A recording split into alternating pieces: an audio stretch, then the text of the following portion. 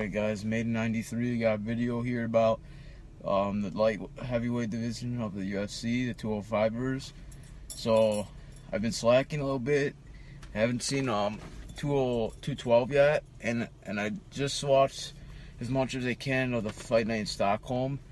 And my thoughts on it, there are a lot of good fights, and a lot of good. It's gonna help like with the light. It was more the light heavyweights, like it made more of an impact with the Misha fight, but I don't really want to talk about that. I'd rather talk about the Gustafsson and Teixeira fight. I think Gustafsson's the only dude outside of this Cormier fight that can actually like help the division, like spark it up a bit, but it's just same characters and stuff. But regardless of that, I think Gustafsson can actually beat Jon Jones because he's beaten.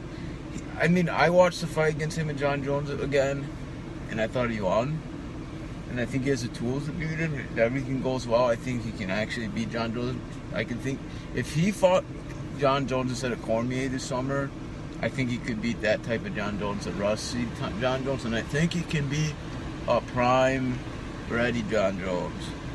Teixeira, I think now I don't know what's happening. He's kind of like later on in his career, but he fought really hard to give him a chance to win. But Gustafsson's too quick. He's too fast.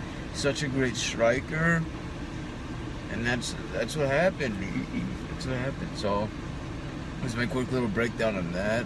I'm gonna watch 212 tonight and give you my thoughts on that. So thank you guys.